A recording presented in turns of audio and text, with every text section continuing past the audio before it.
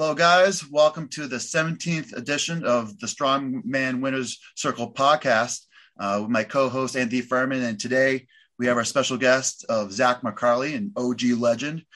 For you guys that don't know Zack, he was a national champion at 105 kilo back in 2010. He won America's Strongest Man 3 years in a row from 2011 to 2013. He was World's Strongest Man 90 kilo in 2015. Wrestling All-American in 2015 as well. He has a chemistry and he's a master's in chemistry. He's the OG legend. He is Zack McCarley. Zack, welcome. Thanks for having me, guys. And I just want to hop in on here and say hello, everyone. Co-host Anthony Furman here. You might be listening to this on Spotify or Apple now, which is very new. So we just recently, Nicholas here, worked really hard to get all that out to you. So thank you, everyone, for listening on these new mediums. And if you're not, go to Spotify or Apple and subscribe to us. That is true. Big announcement. Sorry, that was a big deal. I had to get it in there. Anyway, Zack, I don't want to take away from your thunder here. So most people, it's 2020, right? So you've been a long, illustrious history in the sport, but you've been out for a few years. And I know you're making a comeback with a lot of your educational assets, aka your mind, right? That's what you're trying to help with. Mm-hmm. Now, people most recently know you from the Clash Record Breakers on ESPN. Now, I know, for example, I did not expect you to zercher that axle. So let's start with what the people know. Let's talk about that, and then we're going to go back a little bit and kind of reintroduce you to everyone. Absolutely. Okay. Well, yeah. Let's start there. I suppose. I guess you want to know why I did it that way, or why that's my main question. I know Nicholas, the current axle world record holder, has some questions, but I really want to know because that blew my mind. I did not expect it. Yeah, my main justification for doing that was I ruptured my bicep last July, which, at this time of recording was that 10 months ago, something of that nature. And I was really concerned to re-damage it.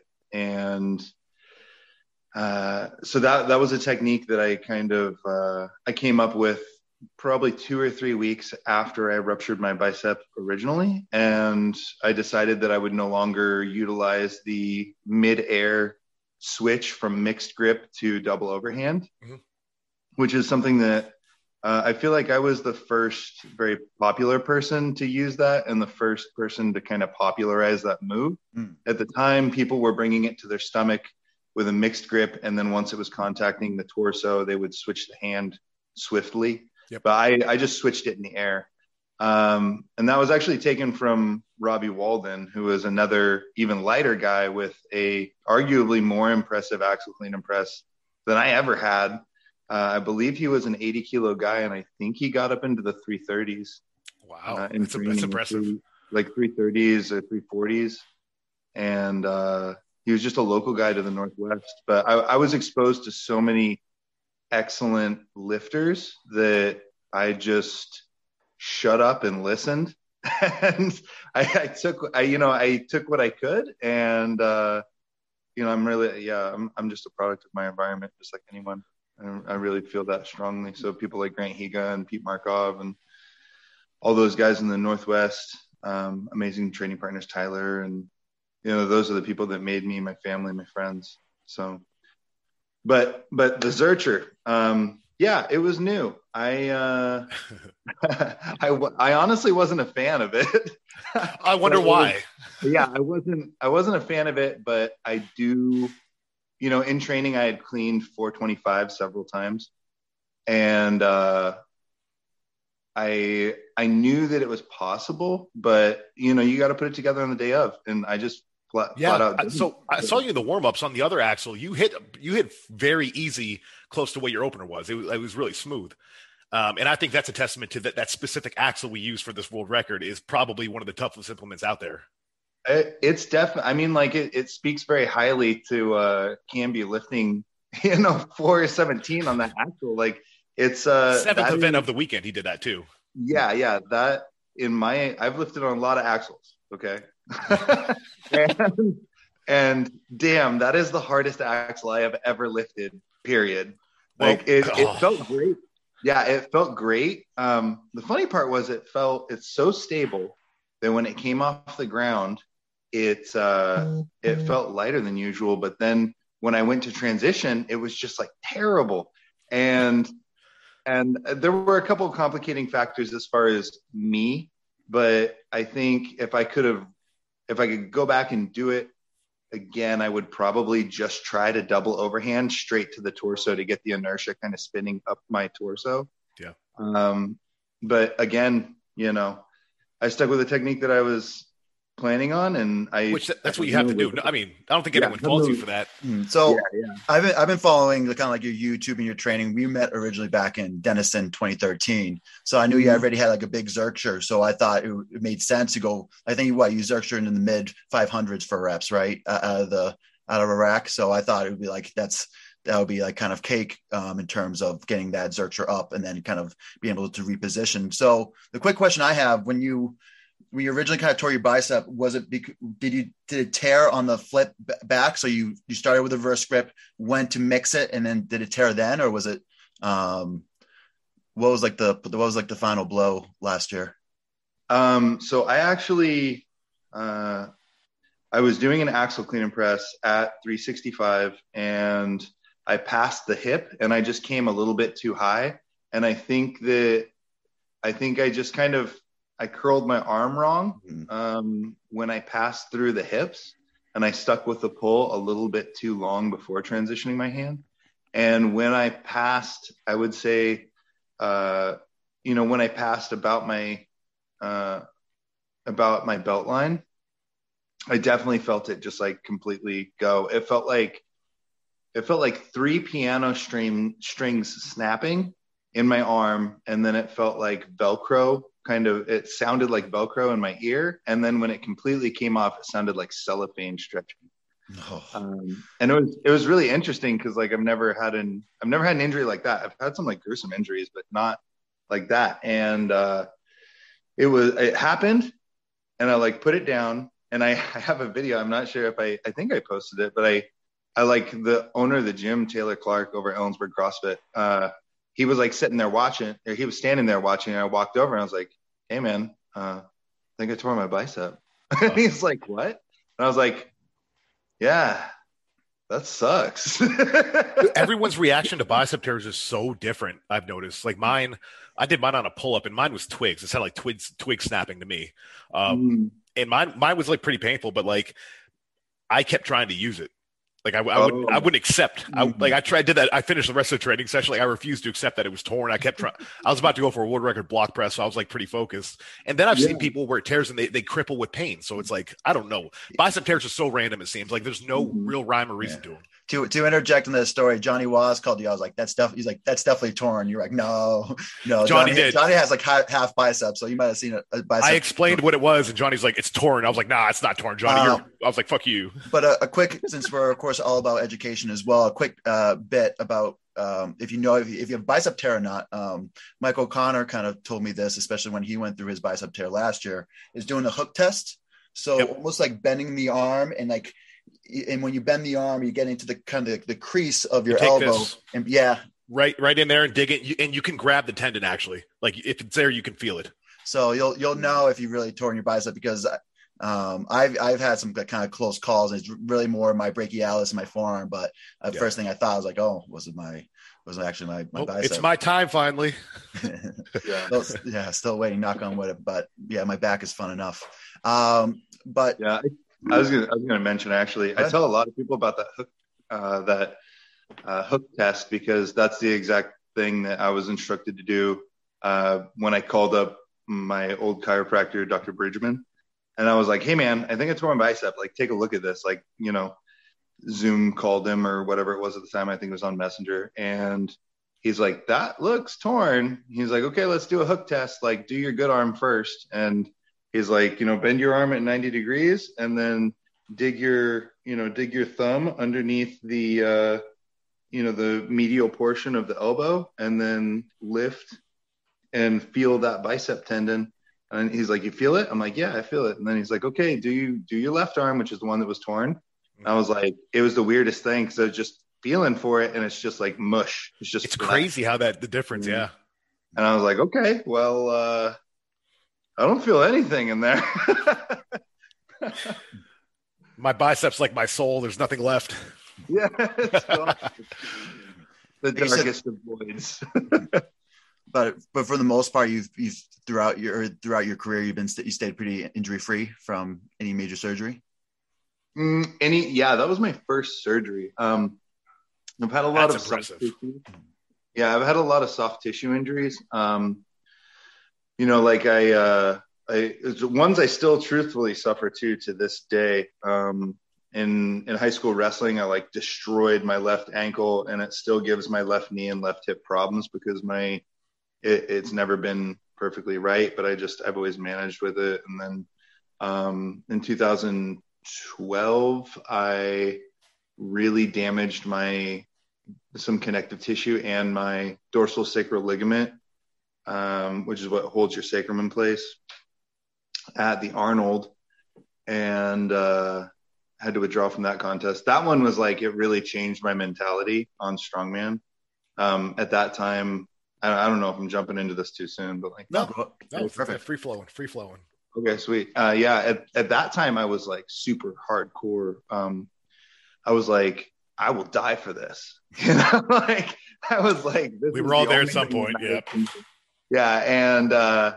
And after that, it was kind of like, well, man, like I want to, eventually I want to have kids, and like, man, I would be really upset if I could not play with them. I would be really upset if I couldn't wrestle with them. Like wrestling's been a passion of my life as well. And there's a lot of things that I enjoy doing, but just like being so laid up for such a long time in such a terrible way, it was very eye-opening for me.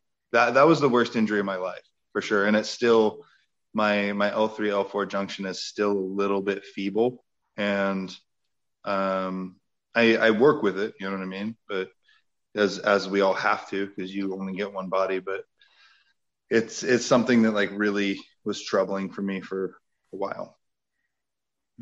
Wow, interesting. But we should get to the top. So let's do a little rewind here back to Zack. The origin story. So so tell us when you started Strongman and like how you got into it, like who got you into the sport. Oh man, okay, this is a wild story. All right, man. There's a 20 name limit name drop for this. Oh, dude. Okay. Well, I'm gonna have to get out a piece of paper and like start prioritize. Yeah.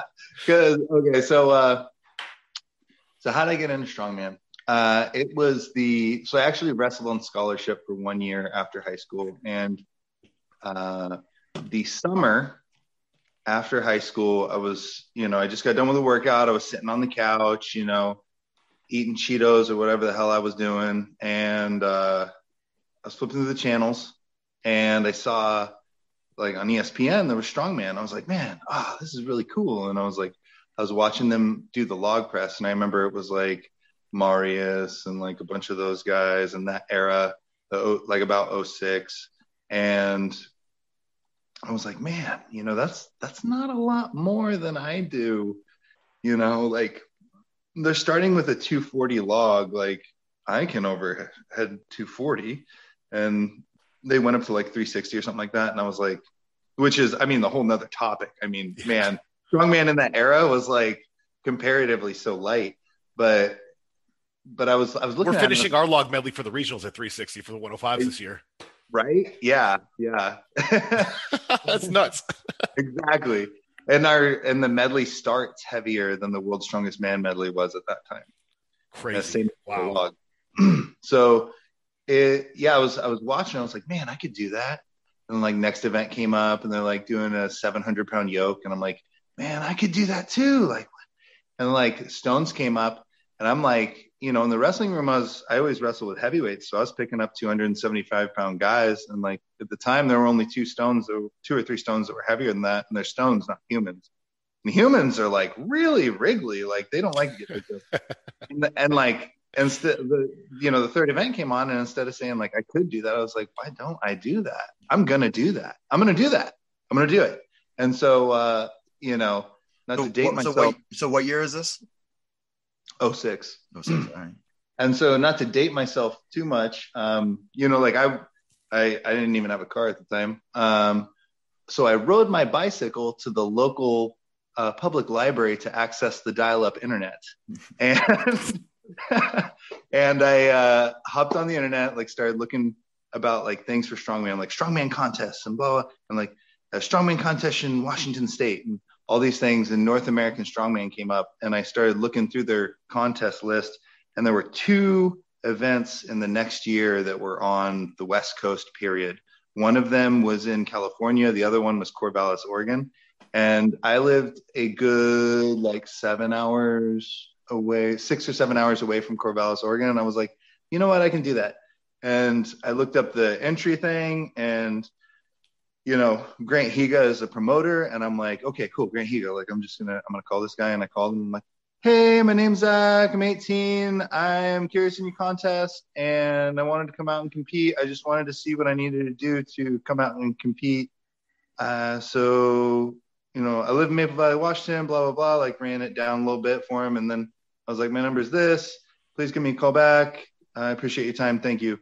And he called me back the next day, and he says, big Hawaiian.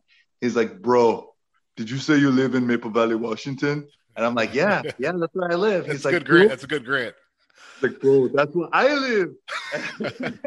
And I was like, what? And he's like, yeah. And he lived like a mile and a half away from me. And so that was like some kind of strange divine intervention, because he was like, I was going to show up.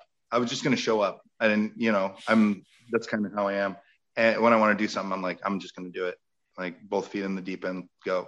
Yeah. And he's like, you should come out and train. And I'm like, are you sure? He's like, yeah.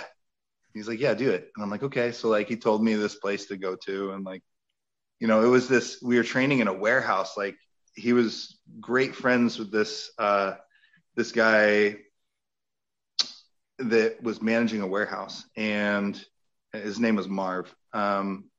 But they stored the equipment at the warehouse, and then on Saturday mornings before the shift change, we could train. So we started training at 6 a.m. on Saturdays, and we had to be out by like 8 or 9.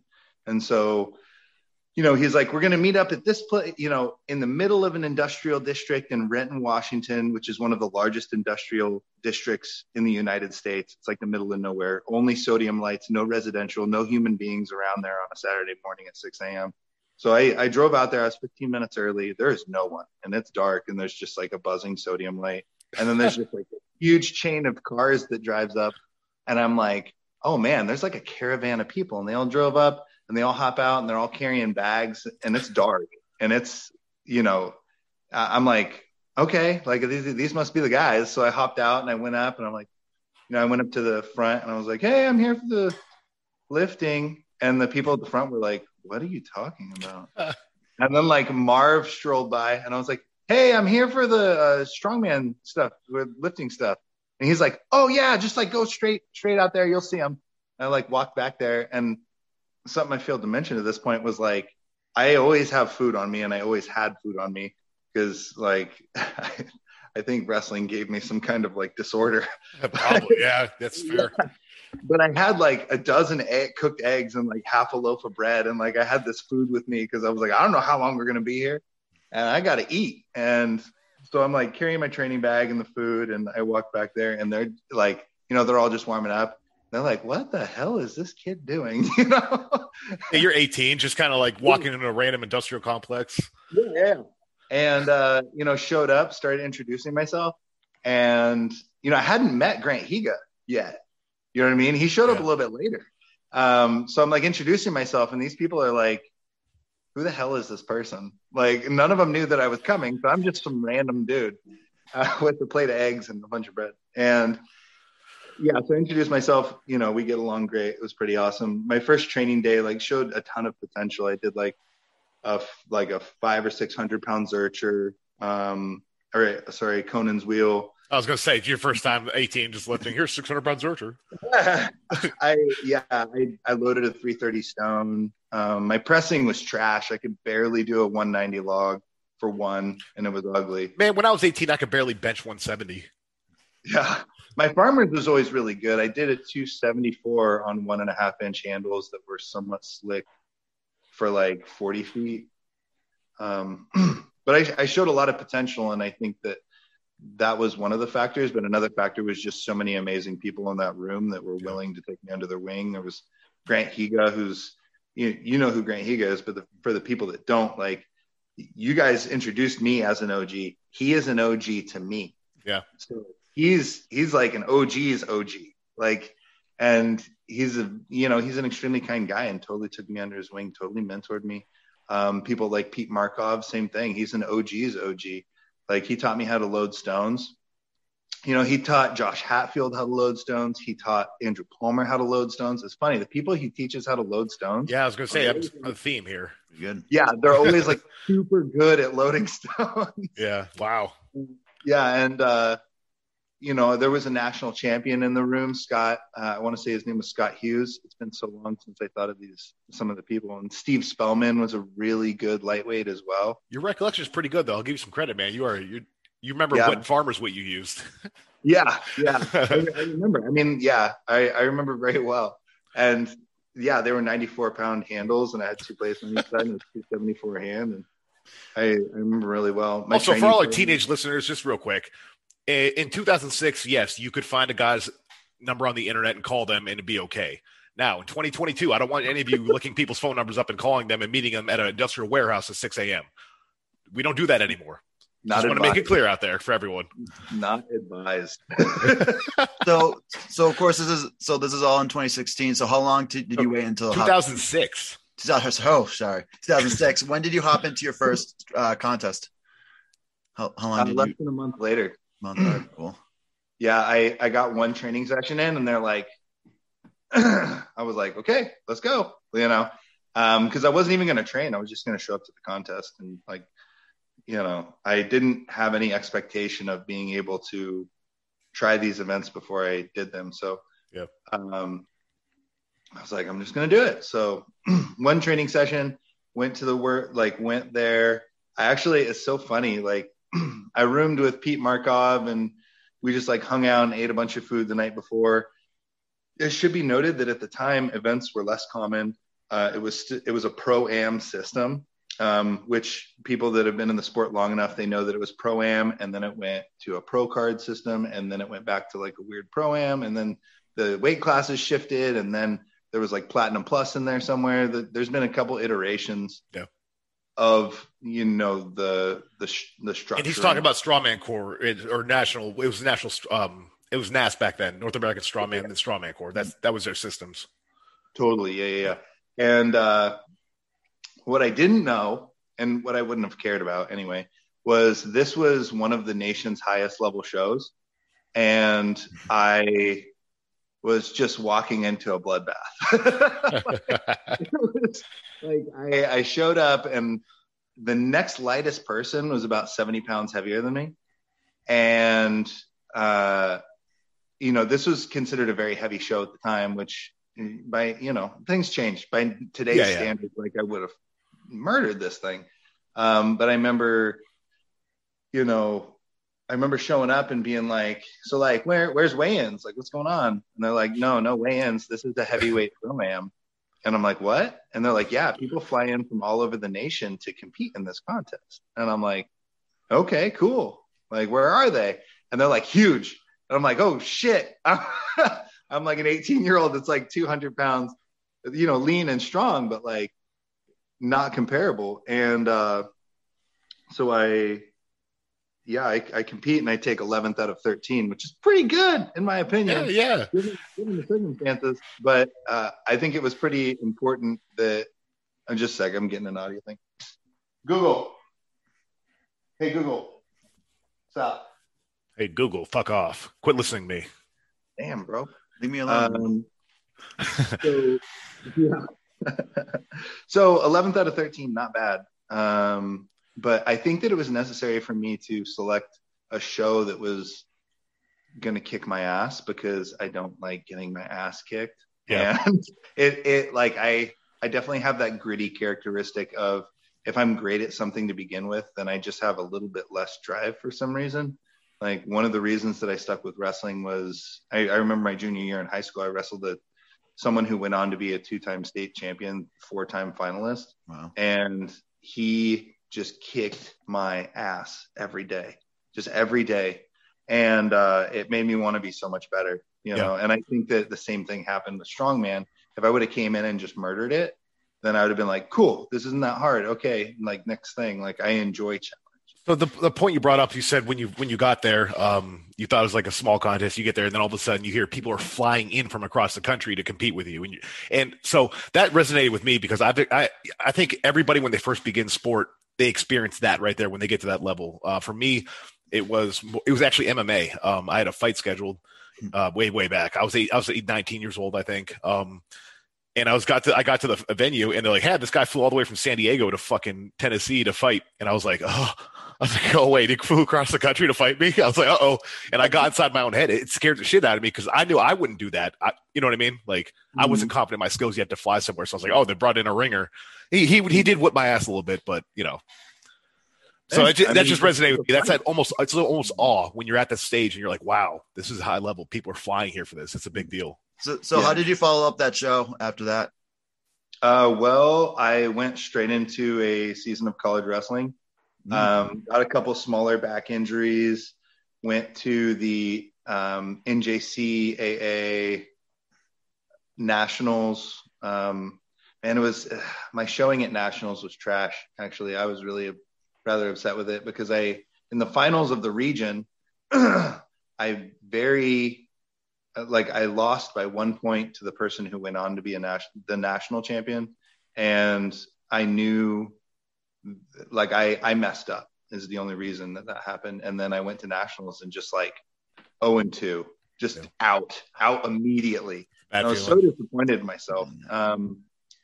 But that being said, I went through a full season. I battled a couple smaller injuries, and truthfully, there were a lot of realizations for me because wrestling in high school was a family, and it was, my family structure has always been not the ideal one, but it's the one that I've been given, and that's can't choose your family. And I love my family, but there were a lot of things that wrestling fulfilled in me that I really needed as a human being that I didn't have. And so it was very much like a family atmosphere in high school. You guys keep saying family. Vin Diesel's got to come into this podcast. Yeah, we said it way too much already. We don't need that smoke. Yeah. And but that to say that Vin Diesel. I'm sorry. Man, I'm gonna shave my head here and I'll come back as Vin Diesel. It'll be great. Somebody say you talk about family. Toretto loves family. Yeah. So anyway, when you get to college wrestling, you find out that it's much more like a business, and it's like you're there to win. Period. And if you're not winning, then they want to get rid of you. That's most college sports. Yeah, it goes quickly from high school to business. Yeah, and I wasn't ready for that. Nobody told me it would be that way, and I had to learn that for myself. And I became very bitter towards my coach. That's why I only wrestled for one season, because by the end of it, I was just there were a lot of terrible things that he did. One of our wrestlers got down, or he'd get down by 3 points, and he'd be on bottom, and he'd be like, stand up. And he'd be like, block the handout. And then he would literally just get frustrated, kick a leg up, reach over to his bag, pull out a book and start reading a book and stop coaching.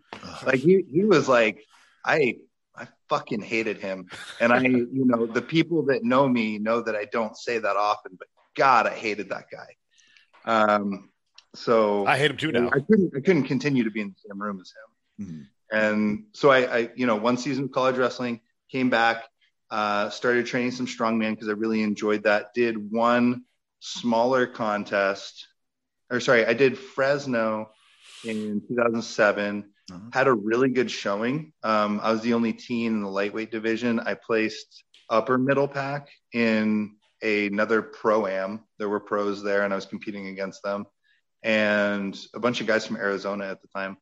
And Dion was there, and she was really impressed. And she was like, wait, you're only 19? And I was like, yeah. And she's like, well, I'm going to give you an invitation to nationals, teen nationals. And I was like, okay, I just met this person. Okay, cool.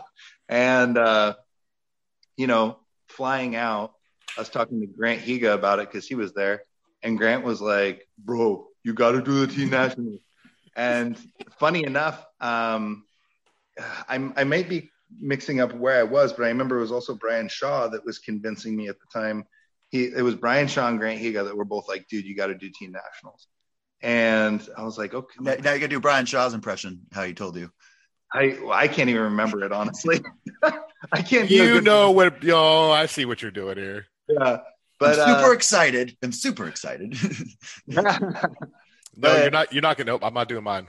It's inappropriate. But they basically both convinced me to do team nationals. Wow. Okay, I'll do it. And I did a tune-up contest before that, which was the week before.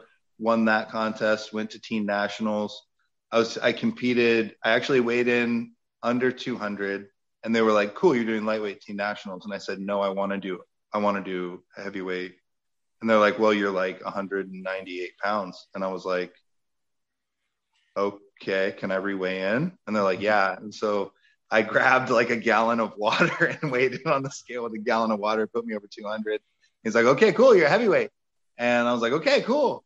And I went and competed, and there were a couple of really strong people there, but I wound up winning that. And that was the moment that I was like, oh, I could be really good at this, And there it is, listeners of Winner's Circle podcast. There's that moment we talk about all the time. There's always that moment where you believe in yourself. You realize your potential. And for him, it was very early. That was three contests in? Yeah. Impressive. Very impressive. Oh, no, 4. It was 4 technically. All right. So, I mean, you're within your first year and a half of the sport. That's pretty incredible, actually. Yeah, first calendar year. Yeah. And it wasn't.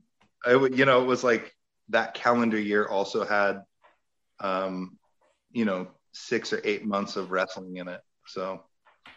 Let's fast forward to your first pro show. It probably would have been in 2011, maybe ASM. Who were the guys you were competing with back then? I imagine probably like Johnny and Aaron West, Justin Blake. That's the ones I remember, but you go ahead. Great memory. Yeah. Justin Blake was the guy to beat. He was, I'm pretty sure, the 2-time returning champion. At the time, nobody had won 3, like, ever. And I was like, I want to be the first person to do that. But I showed up and I was, the guys were super cool, but it was like, damn, these guys are strong. Yeah, that's a big jump from amateur to the ASM. Your first time, that jump, it's humbling. Yeah. Oh, I mean, like, I think the year that really shaped me, I mean, like, we have to go back a little bit for the year that shaped me. It was 09 to 10, and I went to nationals in 09. And it was in Lafayette, Louisiana. And I was doing good in the contest, and I wound up taking second by 1 or 2 points, if my memory serves me right, to Doug Madewell. And I was so upset. I was emotionally destroyed and distraught after that. And it made me train so hard the next year that I kind of knew that I was unstoppable. That was when I started to develop that mentality. I think of like, I'll die before I, don't get what I want out of it. You're motivating me right now, Zach. Hold on. Let me go train. And so in 2010, that's when you and I shared this in common, and we shared this story in person, but like, that's when I showed up in the full suit. Like I did all of my travel in a full suit. And like, when people would ask me, I was like, this is a business trip. Yeah, man, like I'm just coming here to do business. Like, we're going to nationals, but this is the Zack McCarley show. Dude, people are competing for second. I love it. I love it. We talked about that in person. I did the same thing. It's my first world champ. I dressed real nice. Everyone's in their sweats sucking. And I'm just walking in there like I own the place. It's a mind fuck. Yeah. And, but that year shaped me. And then it carried through for the rest of my career, honestly, because fast forward 2010, fast forward to 2011, it was the same mentality for me, honestly. Like, I showed up and I was just like, I want it more than these people. I worked harder than these people. I've sacrificed more than these people. These people do not deserve this. I'm the only one here that deserves this, and I'm going to get it. All right, man. I said it a little bit ago, but you got to chill because I'm getting motivated right now. It's been a while since I've been motivated. I'm gonna call you every day. I'm gonna decide to come back and compete. Just you'll be my hype man every day, Zach. Tell me a story, Zach. Tell me how to feel. Yeah, I got to get out to nationals. I'll be the hype man in the corner. You know. Yeah. You don't want to go to national. It's in my hometown, Erie, Pennsylvania. Okay. Or you can come to New Hampshire for USS Nationals and tell all 600 competitors your story, so they can. Yeah, get on the mic and just tell the story the whole time they're competing. Yeah, well, I could just keep talking. There's so many stories. so of course, you had that big win in 2011, of course, 2012, 2013. So you went in a slew of wins. So we'll get to that 3 ASM wins, which was the most wins at the time. Talk us through what were the differences and the similarities in the wins? Like, what was your mentality going into? Like, you talked a little bit about your mentality, but if you can kind of really talk about what the perseverance was to win those titles. Yeah, I really just wanted 3. My heart was set on that number, and I thought that, like, as soon as I won the first one, I always focus on the next step. I don't usually focus on like, oh, like what's the next step after that one, and like 5 steps ahead and 10 steps ahead. I'm usually like next step. Yeah. Kind of probably comes from wrestling, which is like, you know, you go to league, you wrestle to get to regionals. You go to regionals, you wrestle to get to state. You go to state, the only name of the game is advance. Yeah. Match at a time. And so I think that really shaped my mentality for it. And it's the same thing. For me, it was like the next contest. And when it comes to contests, for me, it's always the next event. Like, it's just the next event. Oh, yeah. With a little bit of exceptions. Like if there's a heavy deadlift for repetitions, I'm going to save a little bit for like the stones at the end, if there's stones, blah, blah, blah. And my mentality for the first one, I explained that. My mentality for the second ASM win was really like, if you know me, you know I'm always on the run, up early and home late. So having a 3-hour morning routine isn't really in the cards for me. What is in the cards is AG1. It's a fast way to get vitamins and minerals I need to perform. I first gave AG1 a try because I wanted a single solution that helps support my entire body by filling in nutrient gaps and simplifying my morning routine. Since drinking AG1 daily, I've always felt strong and energized and ready to attack the day. Not only does AG1 deliver my daily dose of vitamins, minerals, pre- and probiotics, and more, it's a powerful, healthy habit that's also powerfully simple. It's 1 scoop mixed in water once a day and every day. I know that AG1 is giving my body high-quality nutrition. Every batch of AG1 goes through a rigorous testing process, so you know that it's safe. And AG1 ingredients are sourced for absorption, potency, and nutrition density. AG1 is a supplement that I trust to provide the support my body needs daily, and that's why I'm excited to welcome them as a new partner. Here is your chance to start every day this season with a gift to yourself. Try AG1 and get a free 1-year supply of vitamin D3K2 and 5 free AG1 travel packs with your first purchase exclusively at drinkag1.com/provengrit. That's drinkag1.com/provengrit. Check it out. Okay, like you got to win. Cool. Other people have done that to this point, but nobody's won 2 in a row. At least it's possible Justin Blake did, but I thought someone won between his 2 wins. And to me, it was like, this is a prove it. Like anybody can get a fluke, prove it. And so I went there and I was like, I have to prove this. And I won again. I really quickly, because I had Sean one time on the podcast. Dave Mahalev won in 2009. Justin Blake won 2008 and 2010.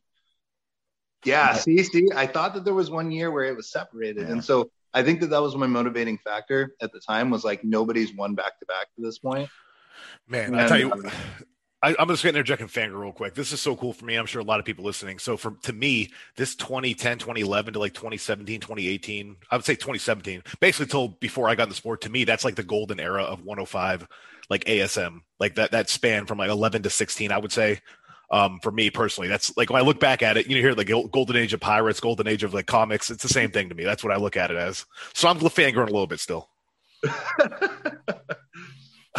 Sorry. Anyways, continue. You always flatter me. Flattery will get you everywhere, Anthony. At least with me. And so at that point, nobody had won 2 in a row. And to me, it was a prove it situation. It was a you won your pro card, you won pro nationals the first time you showed up. Now really prove it. Like, everybody at this level is really good. It's about consistency. It's a smaller field. A single small mistake doesn't punish you as much as a larger field at an amateur nationals. Mm-hmm. You just have to be good. And so, last time, make sure that you prove that this wasn't a fluke. Prove it. And so that was my mentality going into that one. And then the third one was just like show up. And I honestly just felt like I was ready. I felt like I was just like, I'm going to put an exclamation mark on this. Nobody's even gone this far, but I'm going to just kill this thing. And that's kind of what I did. Like, yeah. I showed up, I got the three-peat. Like, I was the first person to ever three-peat. And did Sean three-peat after me? Sean went 2014, 2015, 2016, got hurt 2017, and then got 2018. So he did three-peat. But he says in his podcast, he went for 4. His number in his head was for 4 because you got 3. So yeah, you drove him to 4. You did. You did this to Sean. Well, he always pushed me. I mean, like, so it's funny. Like, Anthony and I have talked about this, but it's really funny how the sport just builds on itself. Because there is like a spot in my mind. 2 people actually. My old training partner Tyler Scott, like, really, really pushed me. He and I pushed each other to such extremes. It was incredible. I mean, we would, and it was always skill work too. We would do yokes at like 700 pounds, but we would be running 110, 115 feet and like 12 seconds. Like, and it would be like, we'd be timing it and it'd be like, I got 13.1. And then like, next week, like, I got 12.9. Like, and we would just be so competitive. And I think it's the same thing at the pro level with those guys. Is like, I looked at Justin Blake, and professionally, he was the person that I was like comparing myself to. Yeah. And then Sean DeMarinis, like, I'm the person he was comparing himself to. And it always builds on itself. But like, Sean definitely pushed me really hard. Like, it should be said that from a consistency standpoint, he is probably the most decorated lightweight, and not like, but also the most ASM wins. But like, I want to say he took second 2 times. I think he was a 2-time finalist before he. Yeah. Which means he was in the top 2 for over 5 years, over half a decade in a pro sport. Mm-hmm. So very true. To name other 2-time finalists, you have Anthony Furman, who's also in this podcast, and also Rob Kearney was a 2-time finalist to Sean. So being a 2-time, I am a 2-time. Damn it. So those are all. But again, that's good company because they all went on and win other big major titles. So yeah. I mean, if you could take second, if you could podium ASM, you got a bright future in the sport, dude. Absolutely.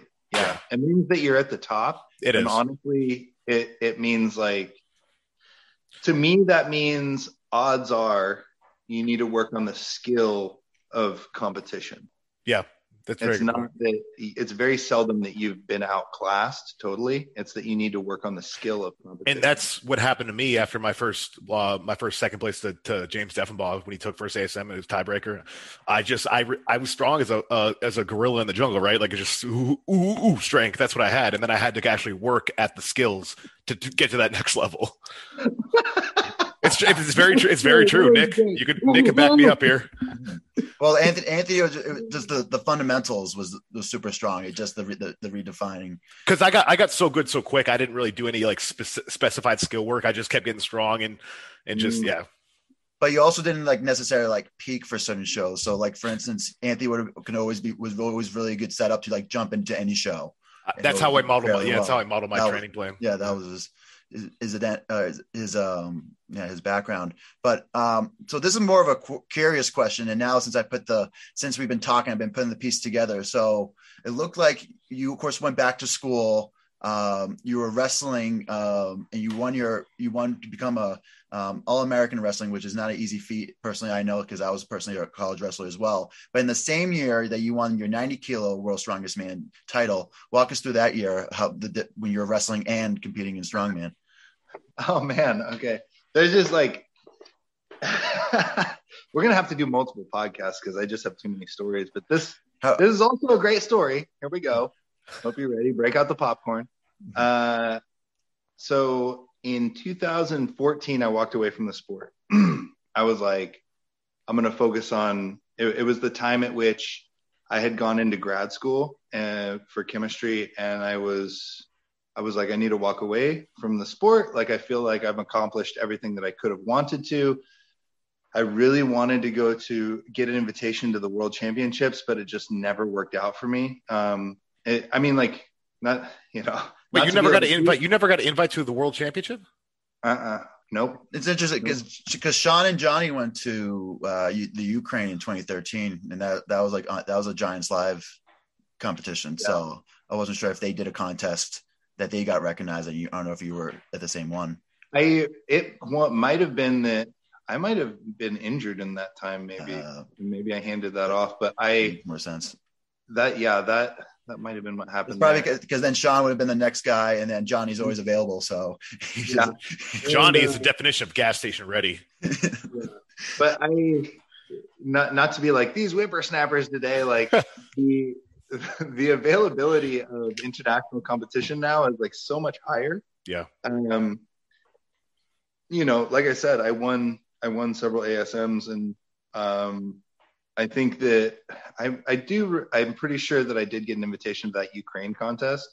I don't know if it was a world championship or not, but that was the only potential world championship that I was invited to in the whole time. And I was a little bit vexed about it. I was definitely upset because I had very clearly stated on several occasions that I wanted to compete for a world championship, and that was the only thing left on my list. And in 2014, I said, this isn't going to pay the bills. It's not going to support a family, and I really want a family. And I am going to walk away from the sport and focus on my professional life, focus on developing a career. And now, really quick, how old were you when you said that? What was that? 8. So I guess that's like 8 years after high school. 26. So 26. That's very mature of you. Yeah. I didn't say that when I was 26. Yeah. And I walked away, and it was hard because like the thing that I missed about it so much was the community and the friends. Yeah. And because the people that you competed with at the time, and I don't know if it's the same now with the pros, it probably is, but like that's like it's also kind of like your family. Hey, I'm Vin Diesel, man. I'm the fuzzy Vin Diesel. And it's kind of like that. It depends on the social media mood of the day. Yeah. And but yeah, I was a little bit soured that I never got to go to a world championship, but that was really the only thing. And I just like, that was one of the few dreams that I ever really gave up. I gave it up. I said, I'm done. Like I have to sacrifice this. I walked away, focused on grad school, like a bunch of life shit happened. And then I saw that there's a world championship in Norway. And somebody tagged me. This was probably Brandon McDonald. He always tags me. I love that guy. Yeah. And Brandon. He tagged me in this. I'm pretty sure he was the one that tagged me. And I was like, okay, what did he tag me in this time? Like I always check.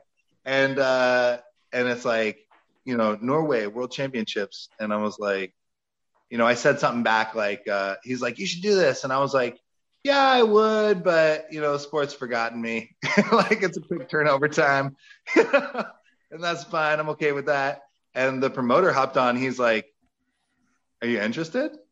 And I'm like, in going to a world championship? And he's like, yeah. And it was, I want to say it was 10 weeks out. And I was like, yeah. You're like, yeah. And he's like, okay, you're invited. I'm like, okay, I'll go. That's awesome. That's what you got to do. You got to take opportunities. Now, did you do 90 kilos because you were wrestling like 197 at the time? Because I No, so I did. So earlier in that year, I had been wrestling, but after that, I was actually training to be going to weightlifting. Oh yeah, that's right. Yeah, I was training to go into weightlifting because I thought that weightlifting would be a good sport to address my physical weaknesses and imbalances, because I've always had like imbalanced quads. My posterior chain's always been overdeveloped. My like quads have always been slightly underdeveloped, even though I have pretty great looking legs. Like just my quads have always been kind of weak. And so comparatively. And so that's what I chose to do. And I was getting ready to do 94 kilo. So I was dieting down. I was already at like 210 or whatever. And, you know, I got invited for 105. I was like, yeah. And then like after 2 or 3 weeks of training, I was like, hey, could I do like 90 instead? Because I wasn't sure. Like, honestly, it's a tall order to be like, hey, You have 9 weeks of training from this point. Get ready to like do the thing that you really wanted to do, and you only get one shot at it. Yeah. And I was like, can I go 90? And they're like, yeah. And I'm like, sweet. So I trained hard, like dieted a little bit, and went there. And then the first day there was a field of 30 for 3 events, and I took first. And then on the events, and then in day 2, which was the finals, the top 10 move on, 10 or 12. There were 5 events, and I took first on the Axel Max, which is a world record at the time. And there's like small stories about that, but like they wouldn't really let me set it as high as I wanted it. As soon as I broke it, they would only let me take the 180 all the way up to 400. And I was just like, I was close, but I couldn't make that jump. Couldn't make a 40-pound jump and make that lift work at that percentage for me at the time. But so I won the Axel, I won the medley. Like I took first, second, and first in the 5 events. And so I almost took first in every single event. And I was really pleased with that. I wish I could have got first in every event. Yeah. But honestly, I think that I had my best performance of my entire career, not just at that contest as a whole, but in one of the events, the arm over arm. I think that I literally had a flawless arm over arm truck pull. I like dissected it. I think it's the best performance I've ever had of any event in my entire career. And like watching it, I'm just like, yes, I get fucking pumped every time. That's awesome. Because arm over arm truck pull is, of course, you could have all the brute strength, but the timing of the pulls and the rhythm and the drive. Right here, I could my whole career, I could never figure out how to pull a truck. It was the bane of my existence. Hey, well, that's okay, because that's like several events. Yeah, I don't got to do that shit ever again, so screw it. But that's a very cool story. But moving on, you mentioned a few times that you wrestled. I personally wrestled. Guys like Kevin Ferris, Terry Rady, Tyler Young were all wrestlers in high school and college at one point. I wrestled high school. Anthony Furman was a wrestler. Do you think there's a positive correlation between wrestling and being successful in strongman? I mean, there has to be, right? Like what you just said. Well, I think it creates enough body dysmorphia and then mental. You hate yourself, and it carries over very well. Like you learn to hate yourself because the coach hate you. I mean, like there might be a little bit of that, honestly, but I think that the largest part of it for me is the mentality. I definitely, I mean, like when I, going back to that first national competition that I did, which was the teen nationals. I remember I was there with my stepfather, Ray, and he and I always give shit to each other. And he like looked over at like one of the big farm boys who was like 280. And he's like, oh man, like, look at him. He's pretty big, huh? Like that's a big boy over there. You think you're going to take him? And I just like looked at him and I was like, that's all fluff. Like this is the real deal. Yeah. Like, and I think that wrestling kind of gave me that kind of like, I don't know if you were confident. I don't know if our language is constrained, but the real fuck you fight me mentality. You know what I mean? Yeah. No, I mean, it's that kind of alpha mentality that elite athletes have. Mm-hmm. That's what that is. I was going to go with more of the mechanics. I always thought, because you're always watching technique, right? So you would watch technique in terms of like doing takedowns on the bottom, on the top, and then you have to replicate that. So if you see that in strongman, you see someone do it, like, can you Andy, did you like bottom, or are you bottom or top guy? I was great in all positions, Anthony. I see. But the form recognition, and then being able to have mind-body connection. But also, the best wrestlers always had the best hips, right? So if you're able to transfer that hip power into strongman, I think that's where. That's a good point. Yeah, it was just being able. Even football players like linebackers and linemen, it's that quick hip, that hip power he's talking about. That's a good point. Also, I don't want to bring Vin Diesel back into it, but there is something to say that in wrestling, it's an individual sport, but you are surrounded by brotherhood. It's very close to strongman. Yeah. No, I never even different weight classes. Yeah, different weight classes. It is very similar. It's just cutting weight, community, and how. Yeah, it's a lot of similarities. Mm-hmm. And then, go ahead, Zach. Oh, I was just gonna say, I feel like I had never considered the technical note, but I definitely know that the mentality and that kind of like not just like the self-confidence, but the attack mentality on the events was something that was beneficial because like here's a little tip for all the people that are listening from a technical aspect, or from a technical aspect of every event. A lot of times people just like wait for the go whistle and then they start lifting. Like, you should tension the implement. And when, you're like basically lifting it, and when they say go, that's when you can move. It's not when you can start lifting it. Yeah. So like, I learned that very quickly. Like I was looking for every corner that I could cut because I was taking it very seriously, and I think that is something that one of the big things about wrestling for me that influenced the way that I competed. Yep. I like that. But yeah, just too many things to list. Like, I think, yes, wrestling has a positive correlation. Yes. Yeah. Short answer, yes. All right. Now, have you been in touch with Patrick Castelli? So for you guys that don't know Patrick, he was the Cannon. What? Patrick the Cannon? Castelli. So he was great friends with Zack, former 80 kilo world champ, Arnold champ, dominated the 80 kilo scene a while before he moved to Australia, took up Olympic lifting and also bobsledding. But he always said that he was going to make a comeback to strongman once Zack made a comeback to strongman. So have you been in touch with the Cannon? Yes. Yeah. He and I have chatted a little bit.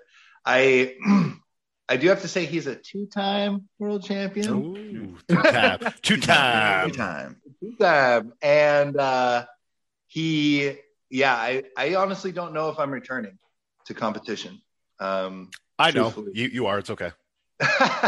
Yeah, I have to evaluate my physical health. And right now I'm in week 3 of a training cycle. And you can't be in worse physical health than Bob Schwantz. Yeah. Again, so like things have changed for Zack McCarley. And I know. You're a boomer now. I get it. Yeah. And so we'll see in like 8 weeks how my body feels.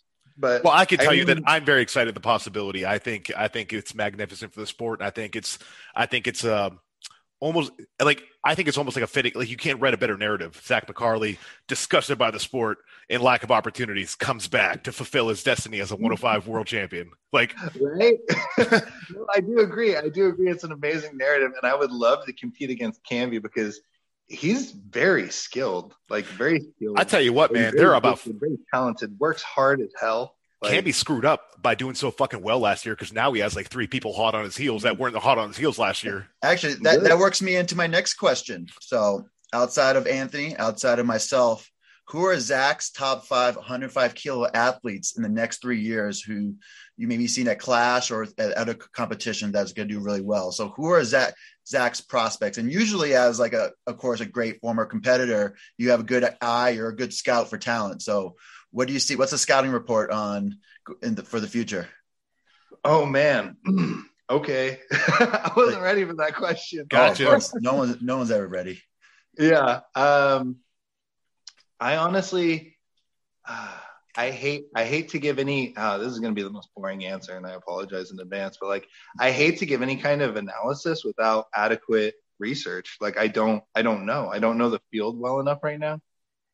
People that were really impressive to me. I mean, all of the finalists. Yeah, let's go with that. Who was your top 5 most impressive that you saw clash? Yeah, I felt that there were a ton of really impressive guys in the finals. I'm not going to remember all the names. What was the guy from? I think he was from Ireland. Matthew McKeegan, the juggernaut, the Irish juggernaut. Yeah, McKeegan was very impressive. Cogden. How do you say his name? Cogden? Just call him the Cogden. Slice. Mike the Slice. Cogden, yeah. Well, Mike is very impressive as well. I think that he has a ton of potential. Yeah. I think that he could very well be in the mix for like the very top. I concur. Yeah, I feel like maybe he's considered a little bit of a dark horse. I don't know. At this point, I don't know how, because he's been right. Well, it's because he hasn't got that. He won USS Nationals, but he doesn't have that real that one win yet. You know what I mean? That's what it is. Or kind of like a major podium, but he's right on the heels of everybody. He's right there, and he's. Let's see. He's even beaten some of the guys that have placed ahead of him. So I think it's only a matter of time with Mr. Cogden. Yeah, once he gets that consistency nailed down and he can podium at the big shows, then he's going to be in the talk for one of the best in the world. Yeah, yeah. Well, I mean, obviously, Isaac, right? Yeah. Like that's right. All weekend. Yeah, that he was very impressive on that day. Yeah, he killed those finals. I don't know if anyone could have done better in those finals than Isaac. He did very well. Yeah. Loy and Nelson both kind of stood out to me a little bit. Was it Jesse's strict press with the sear dumbbell? Yeah. Is that what stood out? Fucking Jesse. I hate things coming off the wrong way, but they seem like if they were polished in the right ways, they could be really good. O'Connor was really solid. I think he needs to put on a little bit of body fat though. Ooh, don't tell Mike that. Yeah. Bodybuilding background, and he's one of the leanest. Yeah, one of the leanest people I've ever seen. Yeah, maybe if only to save, our egos. Like, damn, bro, eat some Ben and Jerry's or some Haagen-Dazs or something. I got to organize a 105 shirtless volleyball match as the intermission next time. Like that's what we'll shoot to during commercial break. Yeah. And something stood out about Tyler Young as well, but I think that I really liked his personality as well. He seems like a really awesome guy. I would say he's a hidden gem, but he's loud, so he's not hidden. Huh? I would say he's a hidden gem, but he's not quiet, so he's not hidden. Yeah. Yeah. True.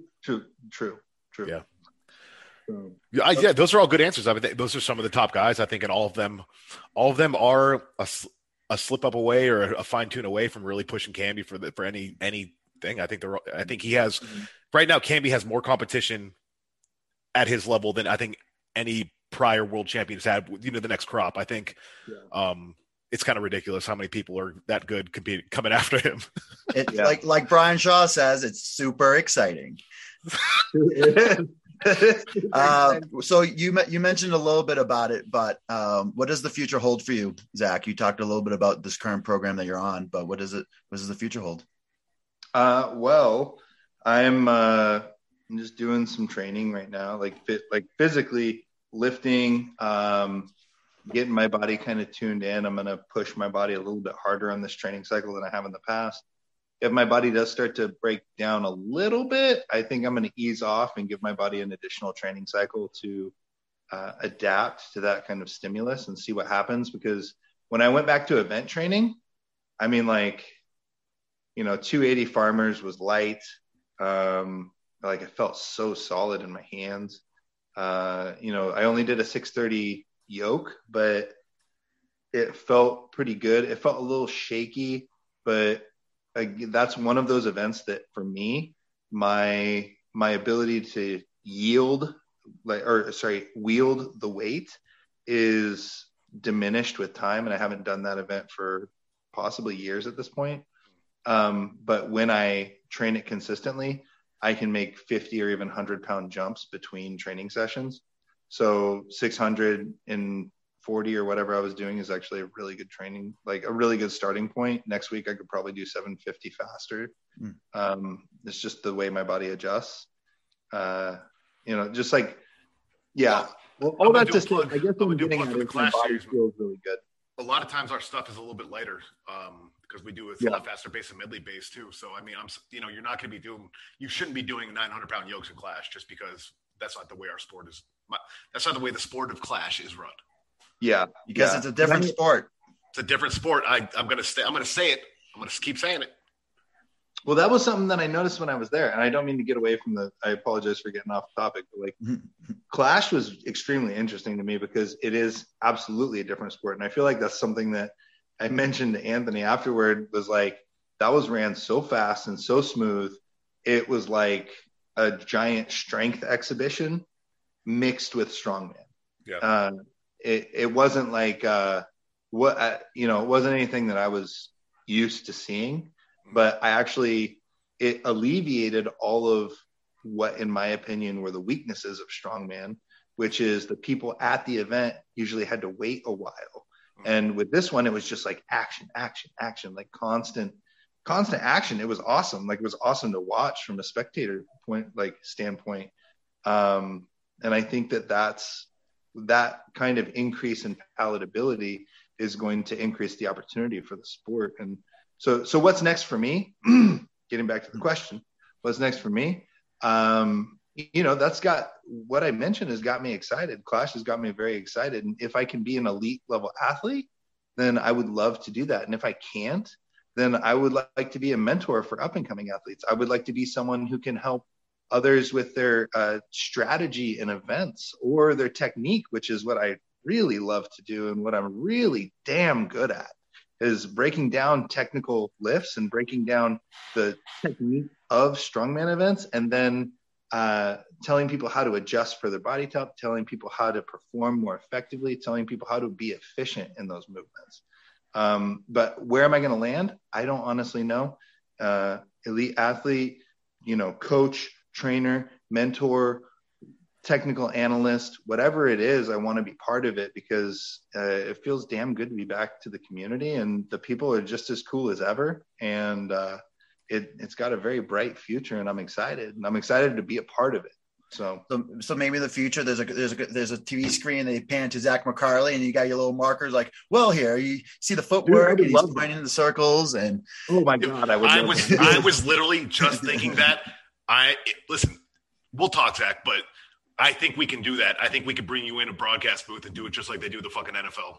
Dude, I would love that. I'd be like, okay, so you can see his stone loading is, clearly a little bit out front of the body center. He's not rolling it up the body appropriately. He has the ability to draw. The draw. Yeah, the X's and O's. Yeah. You have to draw over it, circle, like Madden used to do. He's going right here, and boom, he got the Atlas stone up.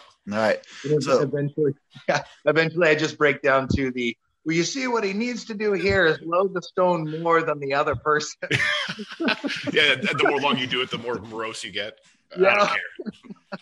All right, so my last big question. Predictions for World Strongest Man for the heavyweights. You got any favorites?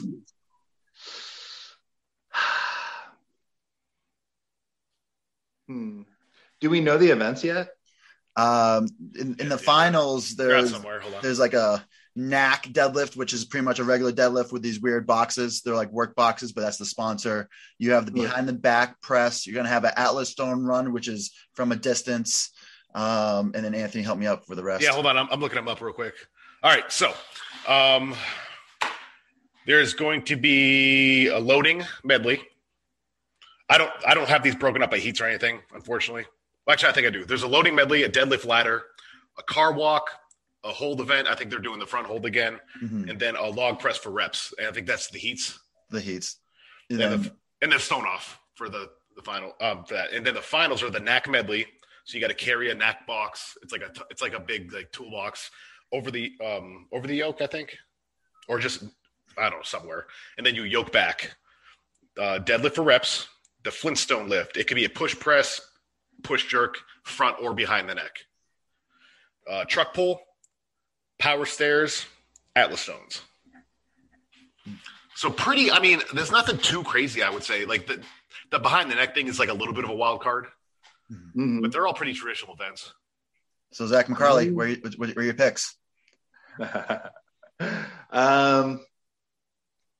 think I don't know if anybody has been paying enough attention to Maxime, but he's going to be in the mix, in my opinion. The only thing in the finals is deadlift for reps. I was going to say the deadlift, the static is the only thing that holds him back. And obviously it depends on what the preliminary lifts are, you know what I mean, to get in, because you have to do well in that. And if there's a heavy deadlift in that, then like, you know, I think Novikov and Maxime and is the Polish guy healthy right now? No, he's not competing. No. Okay. He's not competing. Yeah. I feel like, and then Martins, I think those, but probably in order. I think Novikov, Martins, and are you just saying Martins because you guys have a similar beard and hairstyle? Somebody. Well, actually, it was Pete Markov that pointed out Martins to me a couple years ago, and he's like, there's he looks like a heavyweight version of you, and he like moves very similar to you. And I was like, thank you for getting that right, Pete. Hey, Zack McCarley beat Martins in competition. Like huh? You beat him in competition before. Denison. I did? He was a 265 pounder at Denison, Texas. Oh. Well, I mean, how the tables have turned. If you ever look, if you guys, I'll tell you, Martins is. I think he's going to win this year. He's looking dangerous. He looks really good. Yeah. I think like I said, I think it's going to be between Novikov and Martins, with Maxime impressing a lot of people. Evans. There's so many. It's ridiculous. My dark horse. I haven't seen enough of Evan. I haven't seen enough of his lifting to really evaluate it very fairly. My darkest horse out of all of them is, I think Adam Bishop is going to have his best year that he's had at World's Strongest Man. I think he's coming in with the most confidence. He dyed his hair. He's ready. So you don't dye your hair. It's a kind of he's throwing everything he has at this one. That's what I feel. Yeah, that's a good point. Yeah, so the Bishop is my dark horse. So if you guys haven't already, you can follow Zack on YouTube. He has an extensive channel that has a lot of good. I recommend you follow Zack on YouTube. You can follow him on Instagram. And where else can people find you? LinkedIn. I mean, like I'm on Facebook, but very seldom. But like, I'm going to be a little bit more active on Instagram from here on out, I think. And when I get a couple things in order, and when everything on my end kind of slows down, because there's a lot of moving parts in my life right now, but when everything kind of slows down a little bit, I will be continuing the Basics of Strongman series, which is a series on my YouTube channel where I speak about the very basics of getting into Strongman. So you can think of it like an introductory to Strongman course. And then my personal favorite, the Strongman theory course, which is where I talk about getting better at the skill of competition in Strongman. So if someone wants to be competitive in the sport of Strongman, that's where I bring up basically everything that you'll need to know. And eventually I really want to,